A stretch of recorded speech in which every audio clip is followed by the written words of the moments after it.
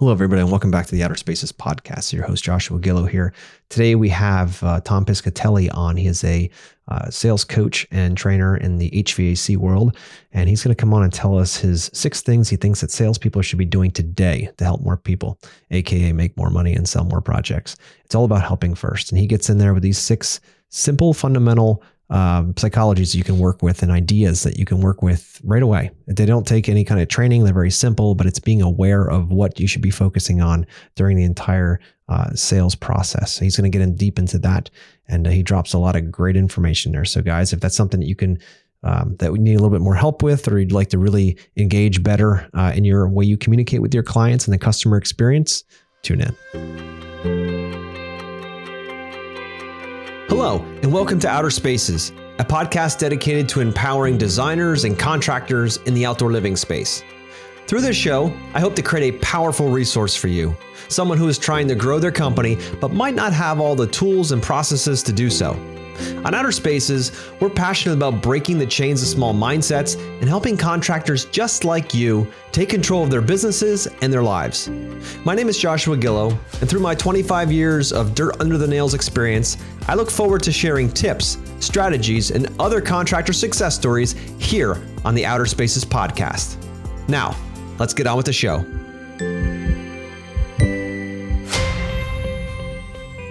Hello, everybody, and welcome back to the Outer Spaces podcast. This is your host, Joshua Gillow. And today, our guest started back in 1997, and he founded Trust Training and Coaching and began consulting sales with sales seminars that have been improving the confidence and sales performance of over 8,000 HVAC sales professionals. Now, you're probably thinking like, hey, I don't do HVAC, but I'll tell you right now, guys, if you're selling anything out there, these principles we're going to talk about today are going to help you help more people. He also focuses on the salesperson's relationship with the customer as paramount to sales success. His philosophy is that people buy from people, in particular people they trust. Developing professional selling skills that produce the sale while helping build a trusting, long-lasting relationship with customers is what he strives to bring through every single one of his graduates. I know our hearts are aligned with that mission. That's why he's on to tell us all about that today. His training has been referred to as the soft sell with high skill, the most honest approach to selling.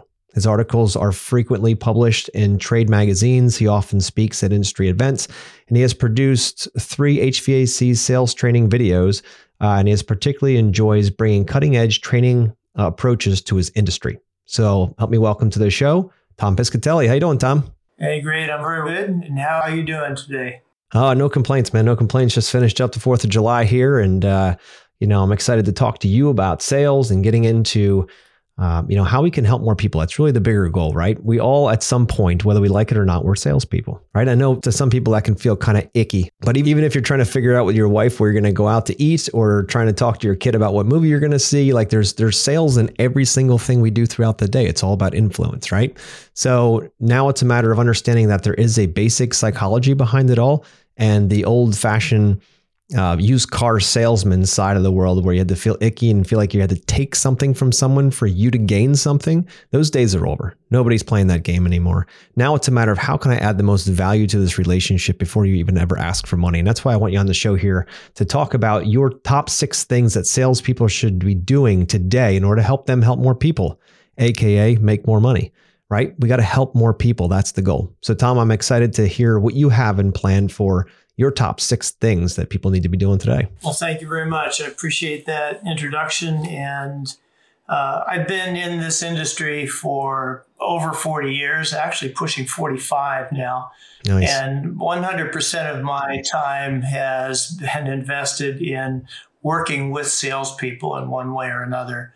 So I've actually, I would say it would be fair to give the people I've worked with credit for what I'm going to share today, because we learn from others, right? Mm-hmm. And it's very easy to see what is effective in selling, and it's just as easy to see, maybe even easier, what's not effective in selling. So in a way, you can actually learn more from seeing what is ineffective than effective. So this will be kind of a summary. These top 6 things will condense what it is that others have proven to themselves that are most effective business selling practices. No, I love that. I love that, Tom. So, guys out there listening, there is a psychology, like I mentioned earlier, to this. And it's not about mind trickery. It's about taking care of the person you're talking to. This is about building a relationship, not taking money from them. That's the biggest difference in the way that we approach sales. It's a matter of how do we build the best relationship to make sure that we're the right fit for them. It's not that we fit every single box. It's not the case. A sales process is designed to help bring the right people in and have the wrong people go to somebody else that are more connected to them, that are more in line with their way that they needed to be served. So it's all about service. So Tom, what are those top 6 things that we should be doing today? Sure. First and foremost, professional salespeople have to figure out how to be comfortable and confident asking for the sale. So I've been with many salespeople who make their living 100% from commissions, who are not comfortable asking for the sale. And if you don't do that, they can do everything right and get right to that point. It's kind of like getting the ball to the goal line and not being able to get at that last foot over the goal line. So asking for the sale is first and foremost. And I find that is something that is created, that mindset that gives themselves permission to ask for the sale is the most important thing. Most salespeople who have had negative experiences with somebody who was selling to them might perceive selling as pushy, sleazy, slimy, greedy, manipulative, obnoxious, and they don't want to do anything that could have them come across that way with their customer. And my industry is the heating and air conditioning industry. And a professional salesperson might get 1 or 2 leads a day, something that can't be squandered and should be valued. And so if they're not able to see themselves in a positive light and feel that they've earned the right to ask for the sale with their selling process and with their mindset, then they won't. So that's the critical first step. So Tom, on that critical first step, oh, it does, and I appreciate that considerably. If I'm out there listening and I struggle asking for the sale, what are some tips you have for me to be able to do just that, to start building the confidence to be able to ask for that sale in a way that feels good? Sure. So everybody should have a sales process. Well, I'll rephrase. Everybody has a sales process. Some of them are functional and some of them are not. Mm-hmm. So a sales process begins with a mindset around being there for the customer. George Burns, whom you might remember, sure, was 100 years old, 102 actually, when he passed. And he was a comedian. Many of our listeners will recognize that name. And he was once asked, George, what would you say would be the greatest secret to success in life? And he paused and tapped his cigar and he said, sincerity. Once you learn how to fake that, you have it made. So the obvious joke here is that you can't fake sincerity. You are sincere or you're not. That's right. So an effective sales process begins with a mindset around being there for the customer. So in a sales process, if you start by thinking about how you can help the customer, that you see yourself as a service person providing a valuable service. If the customer invites you into their home or business, they invite you in for some reason. And that reason has to be that they have a need. And everybody who engages in a process where they're looking to buy something as a consumer, they're looking to buy something, has some reluctance, like we've talked about already. And that reluctance will be being pushed into something that they don't want, or they're not happy with, or they just don't like being pushed. So a process where it begins with just pure customer engagement, and that's actually the second part of our second step, is engaging the customer in a discovery of their problems. It's their problems. We're there to serve them. So ask questions, look for clues, take some measurements in some cases, like a builder or a contractor might take some measurements. Engage the customer in the discovery of the problems so that when you offer them choices, and that's our third step, offer them some choices that are appropriate to the problems that you engage them in discovery. Then you can personally feel that you're doing the right things for the customer, and you can earn the right to ask for the sale. Got it. So step one, ask for the sale. Step two, engage them in discovery of problems. And third is offer them choices, which I'll comment on next. No, I love that. And you're right, because once you've built enough value into the relationship, by discovering, I always say you got to be a detective when you go in there. The goal is to listen really well and ask a lot of how and what questions, because that really opens them up. They're not yes or no based questions. We want to get deeper. We want to understand their emotional driver for, whether it's HVAC or outdoor living or landscaping, whatever it might be, or whatever you're building. It's to be that detective first off, put that hat on. It's not about talking about yourself and all the things you can do for them. No.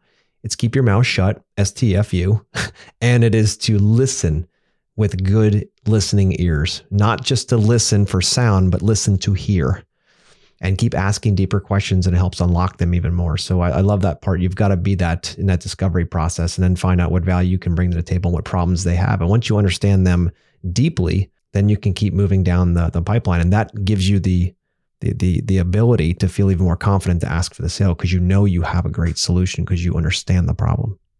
So you just used a phrase that I thought was very succinct and appropriate. You said, listen to hear. Yeah. And you must have a reason for saying that. And would you mind explaining it for our listeners? Because I'd love anybody who listens to this to make sure they understand the difference between listening and hearing. Yeah, I mean, it's a funny thing. You can ask my wife, there's times when she'll talk and I'll be listening, but I won't be hearing. I'll just be, sound will come out of her mouth and it'll bounce off me, and I'll be like, all right, yeah, I'm here, but I'm not actually absorbing any of it to actually hear it. And she's called me out a few times on that. So it's no different with customers. We go in there thinking we already know the answer. And then all of a sudden they say stuff and we don't pay attention to it because we already know the answer. We're here, we're guys, right? We fix things. So we already have a solution for them. We didn't listen to anything they said. And we say, okay, Mrs. Jones, here's what we can do, A, B, and C. And she looks at it and she's like, that's not what I want. Even though it is the solution, Tom, it's not what she's asking for.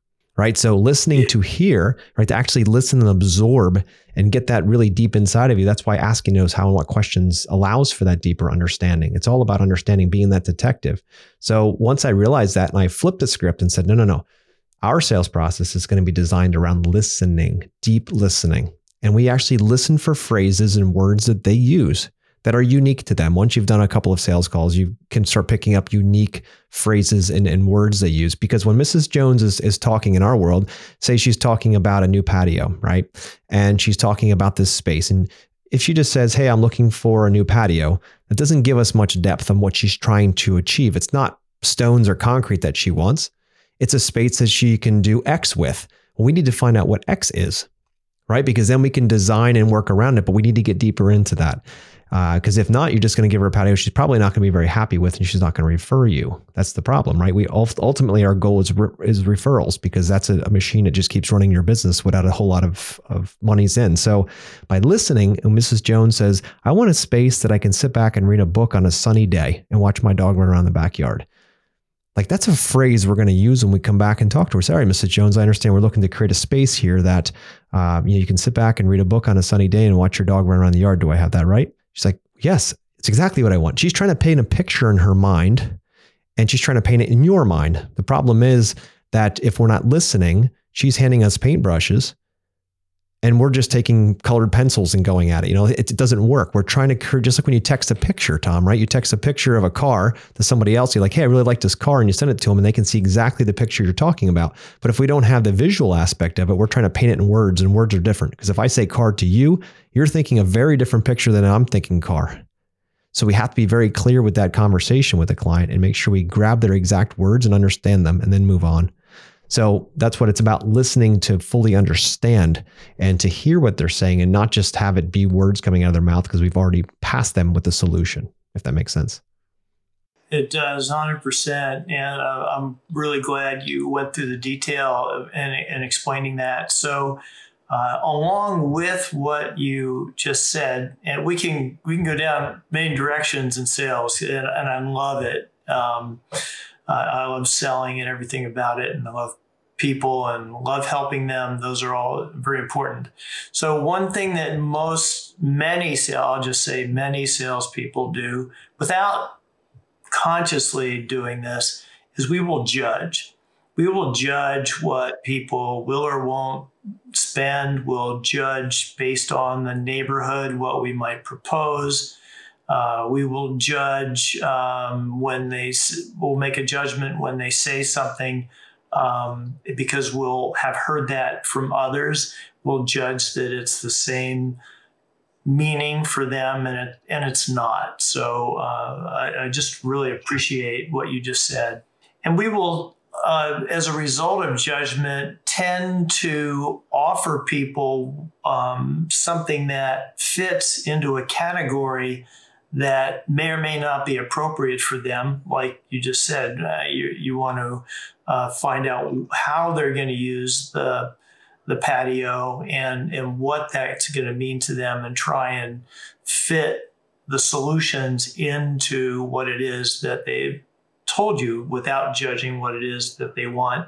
And so instead of some salespeople will tend to sell what they want to sell, Yes. Or they might sell out of a catalog of solutions and try to fit the customer into one of those solutions. And that's not what we're talking about here. What we're talking about is asking questions, finding out what it is that they're really interested in without judging what they will or won't want or can't afford, and then offer them solutions that are appropriate and give them some choices.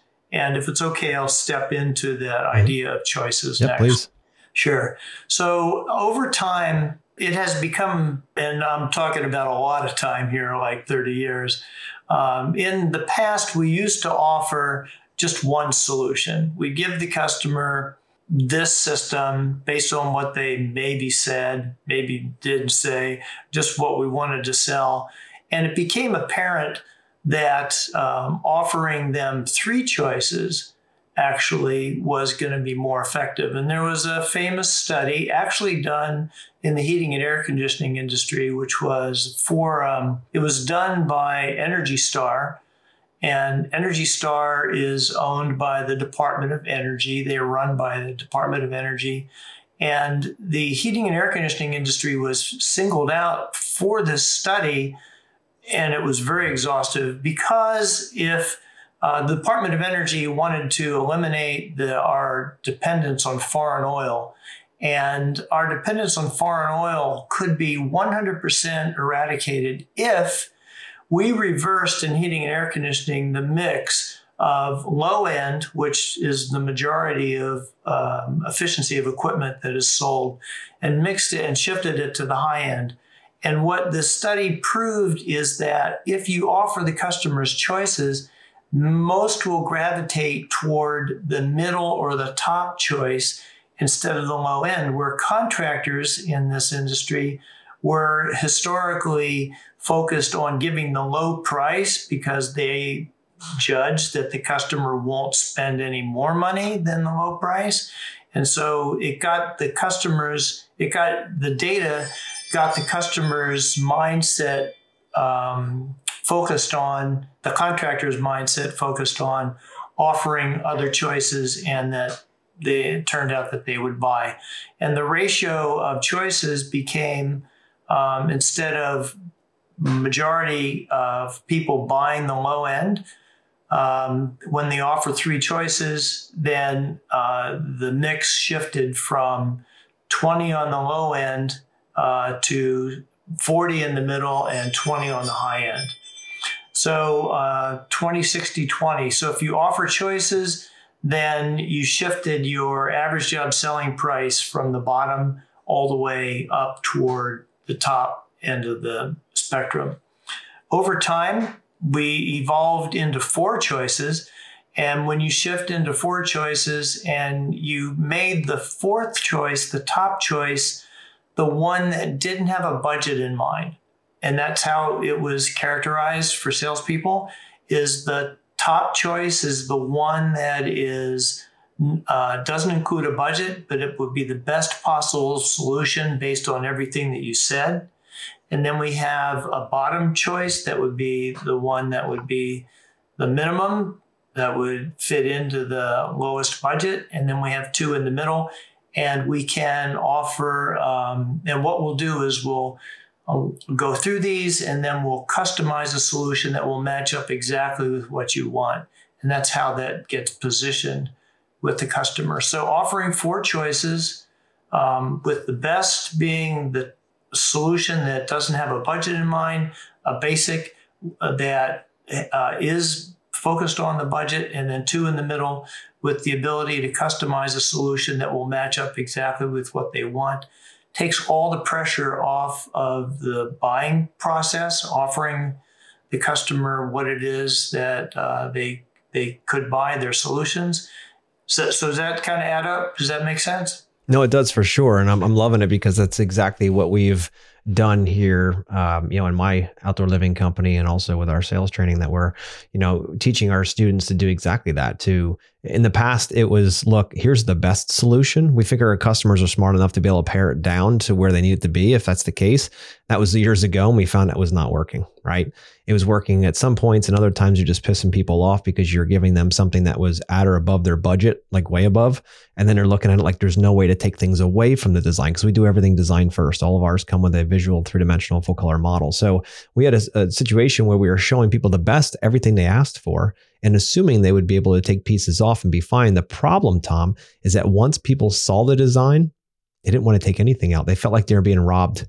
So we said, look, that's got to change. There's got to be a way around this. So then we do what was called good, better, best. So same design, three versions, and at one lands on their budget or below it, one lands a little above, and one is the pie in the sky idea. Like here's everything you wanted. And the cool part about all of this is that we found now over time that our clients are much happier because they have choices. Before, we gave them no other choice but a different contractor. Now we have choices within the company for their ideas and their things, and they're going to almost always pick somewhere in the middle. It's funny how that works, that they're not going to go with the low end. We tell them the low end is going to be kind of boring, not that it's going to lack a lot of the details that they want, but it's a starting point, right? There's a path to their budget. And then from there, they can decide, hey, you know what? I actually want to spend a little bit more than my budget because I want these features. So they're probably going to land somewhere in the middle. Some go high end, but most don't go low. So to your point, you give them choices. It's like going hunting with 3 bullets instead of 1. I hate to use bullets because we're not trying to hurt anybody here. But the point is, you go with 3 different options for them. It gives them 3 different ways to say yes, as opposed to just one that you better hit it square right in the middle of the bullseye on the first attempt, or you're going to lose them. So it's amazing how well giving choices to your clients helps, especially in these economic times. We don't have as many leads as we had coming in during the COVID times where it was just absolutely insane, right? And now each one has to count. So now we have to make sure that we're spending the time listening well and providing solutions, 3 of them, that could help them solve the problem that they have. Yes. So I noticed you used the word options a couple times. And so, and that's just instinctive for most of us. We've been trained really to use that word in selling. And so there are 3 versions of options. And I'll just say three dysfunctional terms that get the customer to think about money instead of thinking about the solution and the value they're going to get from it. And so options is one, and I'm thinking from the consumer's mindset, right? So when they hear options, what do they hear? They hear more money. It's going to be something extra. It's in addition. Okay. So that term would be one that we might consider deleting and just substituting the word choices for it. These are your choices, right? So it's a way to empower the customer to make a choice, and it's a way to let them know that you respect her ability to make that choice. I like that detail. So a very effective term, I think, choices. Yep. Second is the word bid is used in many industries. Contractors use it all the time, and that's what they think they give. They give bid. And so the word bid, I think, is also dysfunctional in using it with a customer, because the customer won't hear bid singular, they'll hear bids plural. And if what the contractor is going to give is a bid, then it's kind of planting the seed in the customer's mind that they're going to get bids plural. And we don't necessarily, that's not helping us, right? That's correct. And then the third term is quote. And contractors use that all the time as well. And so if I give a quote, what is a quote? It's kind of, to me, it's kind of like vapor. A quote is a starting point. It's not an end, and it's a beginning to the buying process. So if we delete those three terms, bid, quote, another one is estimate, same sort of thing, right? It's an estimate. What is an estimate? It's kind of a guess. So if we can delete those and just replace them at least with proposal, and if you really are into what we're talking about today, just substitute the word choices. So we'll give you some choices that are going to match up with what the problems are that we discovered. And the solutions are completely up to you. We can design a system that's based on any investment amount you'd like to make. I love that, Tom. That small switch in use of words, I can see the power deep down in that. So I love podcasting. I learn something new each day. So I love that, Tom. And you guys out there listening, if you're using the words quotes or estimates or options, consider switching to choices or proposal. I love what Tom's philosophy is around that, because he's right. If you give them choices, then that kind of stays between you and the client, giving them choices for what the solution could be. But when you say, I'm going to give you a bid or an estimate, it seems gray. And also the bid side, to his point, means, okay, that means I should be getting more bids, because I'm taught from a child on that I should get 3 bids on every project. So you're giving them the words to use in their own subconscious to go do that, where I don't know about you, Tom, but I'm not really interested in that. My goal is to be able to create an incredible solution and see a lot of value in, and then they work with us to do it, not give them lots of ideas so they can go somewhere else to get that other bid that they've asked for, so I guess subconsciously. So that's a great teaching moment there, Tom. I love that. Sure, absolutely. And, many people think that when they hear the customer say, well, I'm going to get 5 bids right out of the gate, and that comes up quite a bit, I think, in most industries. Mm-hmm. Each of us as professional salespeople has had the customer say that up front, and then they decided on the first call to go ahead and buy from you. Mm-hmm. And that happens to all of us. So when the customer says that, I don't want the salesperson to be discouraged. I just want them to recognize and honor and respect the customer's position on that, and then earn the right to offer them the best possible choices so that they can make a decision and not feel like they're defeated right out of the gate. And that is another thing that a lot of salespeople struggle with sometimes. Yeah, especially. Okay, so. Yeah, no, Tom, especially if they're, you tell me if I'm wrong, but in your world, in the HVAC world, you're showing up to the house, you're talking about either the addition or replacement of equipment in order to heat or cool their property. Is that correct? Their house? Yes. Yes. Okay. So with that being the case, is there typically designs involved when you do that, or is it more verbal, like explaining we're going to fix this and change this out? Here's some information on the model of compressor or the model of this, that, or the other thing. And but is there a design ever involved, something visual? Well, so the visual, there isn't often a design. Yeah. What gets substituted is doing professional things and showing the customer. Show is important. Mm-hmm. Saying doesn't really connect, Right. but you show them. So we do a load calculation. We measure the right size of equipment for the house, and we show the customer that we did the load calculation. And we put together 4 choices in a professional manner. The best presentations are visual and they're in consumer terms. Yeah. I have a couple favorites. And so then you show them what the choices are. You show them what the total investment is. You show them what the monthly investment is with this visual representation. You show them all those choices right up front.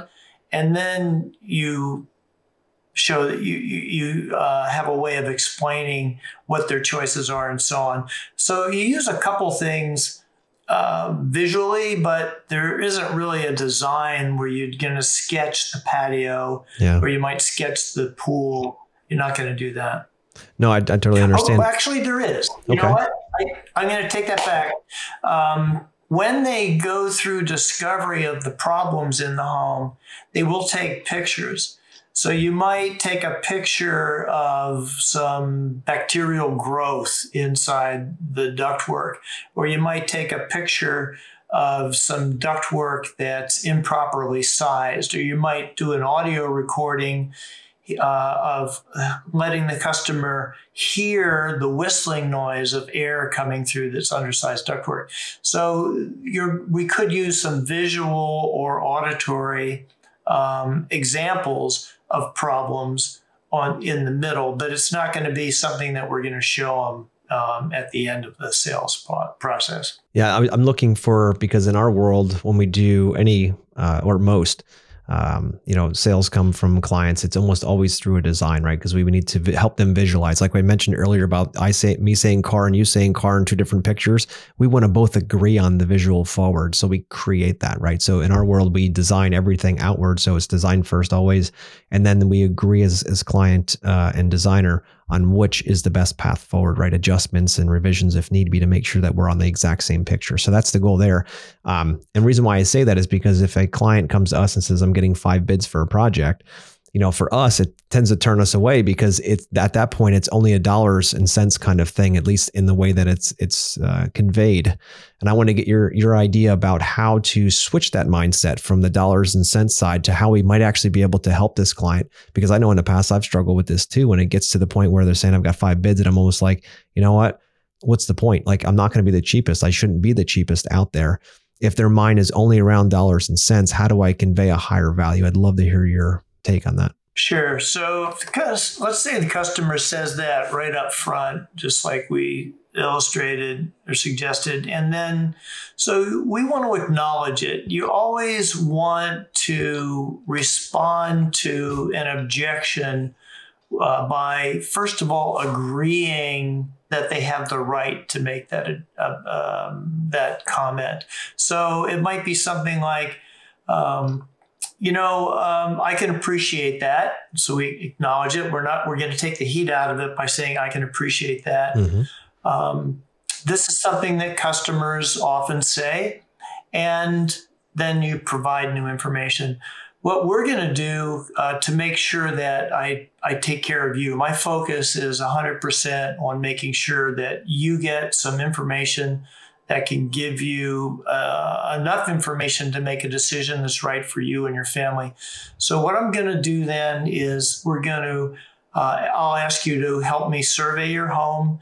We'll start at the thermostat. We will look at the ductwork. We'll eventually look at the equipment, and I'll be writing down the things that are important to you that you'd like to get in a new system. I'll also note things that are in the way of you getting the best in energy savings, the best in comfort, eliminating any noise to get the most healthy system for you and your family, one that will last a long time. That'll be my focus. And then I'll put together some choices that could be appropriate given the problems that we discovered. And then we'll see what it is that you'd like to pick. Does that process sound okay? I like that because So you're giving what me I've the done choice. is Yeah. Yes. Yeah. And I've deferred from their focus on getting 5 bids or I'm only going to get the system.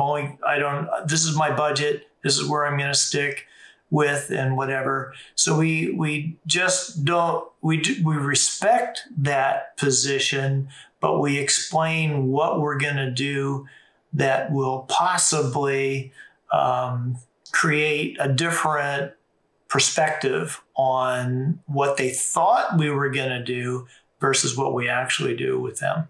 Yeah, that's all it's all part of the relationship building process, right? So if we start out with customers seeing us as somebody they don't trust, salespeople they're pushy and greedy and all that kind of stuff. They're not focused on me.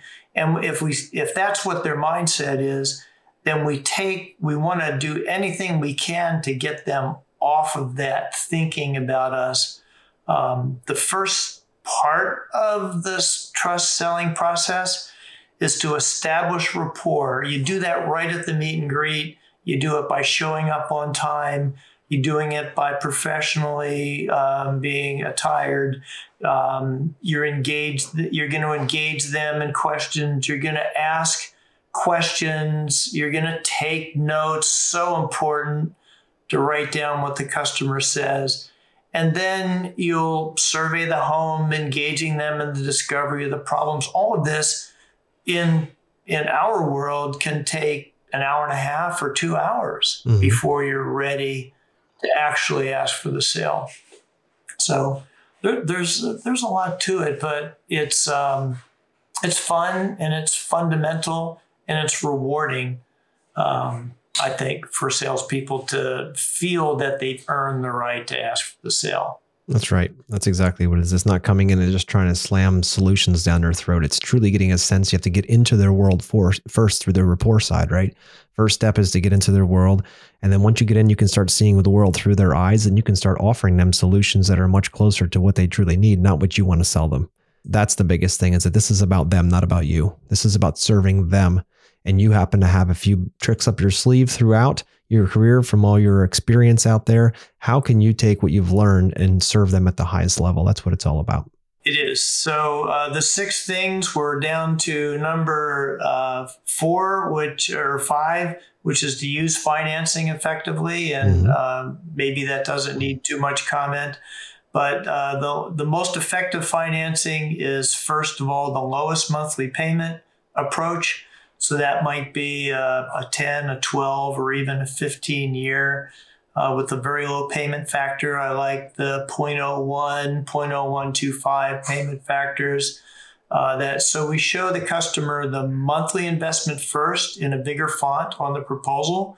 And then we show the total investment next. And then if you have a 0.36, 18 months, or even 0.60, depending on your industry, then you offer that. So you let the customer see what the choices are on the systems, 4 choices, 4 solutions, and then we show them a monthly, a total, and a 0 if we have it available. Of course, we'll take Visa, MasterCard, all that. So that's number 4. Number 5 is following up until the customer makes a decision. So what we know from people's behavior styles is that some people will want to make a decision on the first call, some will not. Turns out statistically that 40% of people are inclined to make a decision on the first call. That's just how they're wired. I am personally, my spouse is not that way. So, and in couples, when we sell, we tend to attract, in a couple relationship, we tend to attract one who is inclined and one who's not. Mm-hmm. You might be able to relate. You can tell me if that's how your relationship 100%, is. yeah. So, Tom, we actually hold a second. We have a name for them, right? I have a name for them. The relationship dynamic. We call them the bird dog and the banker, right? You got the bird dog who is easily excitable, wants everything, has no budget, watched HGTV, has a list a mile long of everything they want, and then they've got the banker. They're the ones that are the realists that are like, honey, we're not going to buy all of that, right? So not having both of them in a conversation is absolute pain in the future, right? So because one of them's not going to be happy. That's why we always have two decision makers on our design calls and all that stuff, because they both have to feed into this. And you can watch their dynamic too when they feed back and forth, whether they're both on the same page, whether the pool is important for her but not for him. And it's not a male female thing. The bird dog and banker, it can go either way. It doesn't matter. It's knowing that the first call coming into your office most likely is coming from the bird dog. Not always, but most likely is the bird dog that is excited about it. It's their project. They finally got an okay from their partner to say, hey, I'm ready to do this. And they're the ones that are excitable and no budget. Everything's great. And then the banker sits in the background. So if you don't have that conversation and the banker's not involved, you're going to have all these ideas. And then when the banker comes in, he's going to kill them all, or she's going to kill them all. So get them both involved early. It's huge.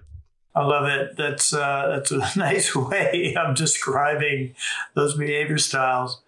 So if that's the case, and let's just say that it's a 50-50 split. I said it was 40-60, but let's just call it 50-50. That means that in half of the calls, then we have to have a plan to identify the bird dog and the banker. And then we have to create agreement on how we're going to follow up. So if the sales guy or gal just does ask for the sale and they say, the customer says, I want to think about it, then if the salesperson says, well, here's my card and just give me a call when you're ready, they've shown actually that they're not all that interested in the customer, I think. And so a professional way would be to give the customer, again, some choices on how they might be able to follow up. So for example, okay, I can respect that. I just want to make sure though, before we leave, that I've covered everything, that I've answered all the questions that you have, so that you have enough information to make what you feel is the right decision for you and your family. And sometimes that'll open up conversation again. Usually it won't. So then you say, okay, well, I know this is important to you. It's certainly important to me. There are 4 ways I can follow up. I'd be glad to come back again. If you'd like me, I could visit you in a day or two. That would be one thing. I can give you a phone call. We could set a time when you might want me to call. This is also effective with a single legger, and you want to get the second person with you. Mm-hmm. A third these days is we have many customers who would like to have a Zoom an appointment set, and we could do that. Or fourth, I could just stay in touch with you by text or email. Which of those choices do you think would be best for you? So you create agreement, and that's important. Create agreement on how to follow up. Mm-hmm. And then there's a bit of an obligation then, since you have set an appointment, you've written it down, you've put it in your calendar, there is a commitment, and the likelihood is that they will keep that commitment if you do it that way. No, I definitely agree. And keeping the ball moving forward, because you know what, they may be still in a decision state. Like, I'm not sure what we're going to do yet. We still want to talk to some people, get the best ideas. So by putting that ahead and saying, look, the next step here, how does Wednesday of next week look for you? Looks great. Okay. Would you like a Zoom call, or, how do you want me to connect back with you? And once that's set, there's a higher probability that they're going to at least keep you in the running, right? Because you're trying to move the project ahead. It's when you give them your card and say, you know what, call me when you're ready, that they're like, I don't think this guy really wants this project. Or I don't really think it's as important to him as it is for me. So they want you to help move this forward because they're in a decision-making process. They're not sure what they're going to do yet. They're in a world of uncertainty right then and there. So this gives them a little bit of certainty that you're not just there for the one time. The key is to what Tom mentioned earlier. You've got to be on time. When you say you're going to be there, you're there. You're building trust. That's the rapport side. You're building trust with all these things. If you show up 10 minutes late in the beginning, you've automatically broke trust. They don't trust your word. And then if you don't even apologize for it, or if my rule is this, Tom, if I'm going to be more than 5 minutes late to a meeting, I'm calling. I will never be more than 5 to 8 minutes early because it throws them off. You've got to be somewhere in that sweet spot because you're either a man or woman of your word. And when you show up consistently, you're building trust without even knowing it. You're building trust over and over again. I saw one of your videos where you put the plastic on your shoes, even if they don't want to. You're building a respect and a trust, right? So it's really a matter of doing it. Once they see that, they can't unsee it. And then all the other guys that are showing up with a wad of tobacco in their mouth saying, yeah, I'll fix that for you. No problem. I'll build that for you. You automatically level up and your value is so much higher because you respect their time, you respect your time, and you've automatically got a leg up in this entire conversation to helping them. Simple things. Yeah. Yeah, it is. Perfect. Got it. And then the last thing, number 6, is selling to the customer in a manner that's appropriate to their behavior style. So if you do have the bird dog or you do have the banker, then you want to approach them in a manner that's appropriate.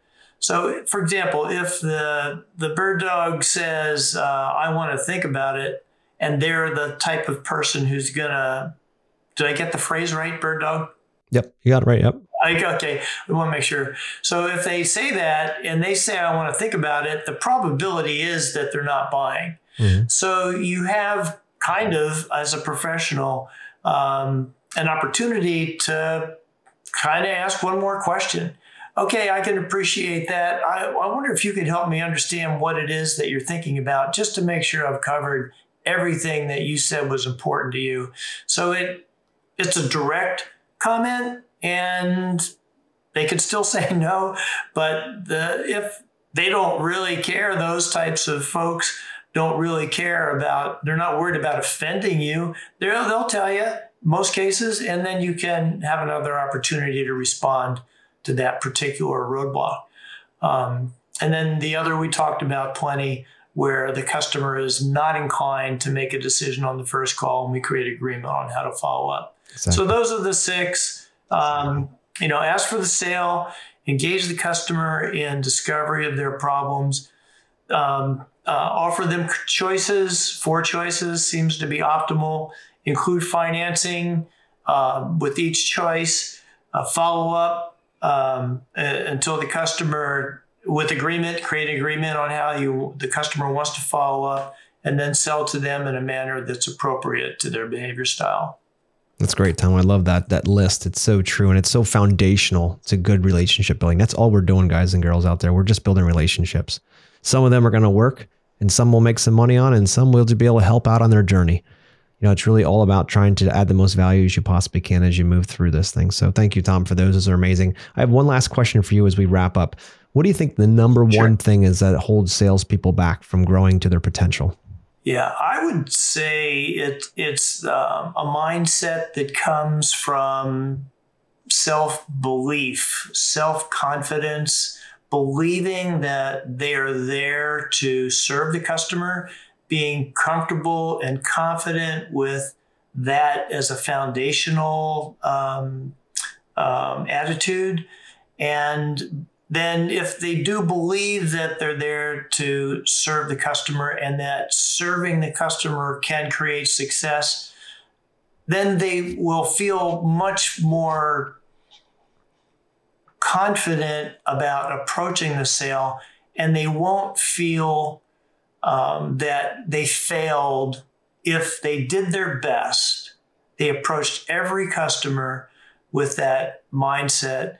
Then when they don't make the sale, that's not failure. That's just the customer making a decision. And when they do follow that process and they do follow it with that foundational belief, then they will earn the right to ask for the sale. They'll probably, and if they do follow those 6 steps, they probably will create much more significant success than they otherwise would have. Got it. So confidence, they're building confidence and all of that. So do you have any quick tips on how to build confidence as a salesperson? You say it's a mindset side of of the equation. So much of our life, Henry Ford said it best: if you believe you can or you believe you can't, you're right. So how have you found that over thousands and thousands of people you've trained, the best way to help salespeople gain confidence? So in training, all salespeople attend training of some sort. And I would be careful about the type of training that you pick. For example, I attended a training workshop that was sponsored by a company that sold windows, siding, and doors. Not that they're all like this, they're not. But this sales trainer stood up and said that, first of all buyers are liars. And I want you to remember that. Great. And I thought, that's kind of, if that's what the rest of the training is going to be like, and it was, then it was about seeing the customer more as a victim. And this goes back many, many, many years. So I'm sure it's not that way in that industry anymore. But so I guess the most important thing is having the customer know beyond a shadow of a doubt that you are there to serve them. And that will, if they know that that's the case, then when you follow those 6 steps, you're going to create success as a result. One quick example. All my children sell heating and air conditioning at some point in their lives. They all have. And all of them are still in sales. 2 of them are in heating and air conditioning sales still. And one of them works for a company that has great leadership, great sales, a great sales culture. It's a sales-oriented business. And so they do things from a foundational level to help the salesperson be effective. And as a result of that, because of the right sales culture and the right sales process, and they do sales training continuously, and they do role playing and practice the skills. And because they do that, they end up creating the greatest success. And most salespeople in heating and air conditioning, annual sales are maybe $2 or $3 million.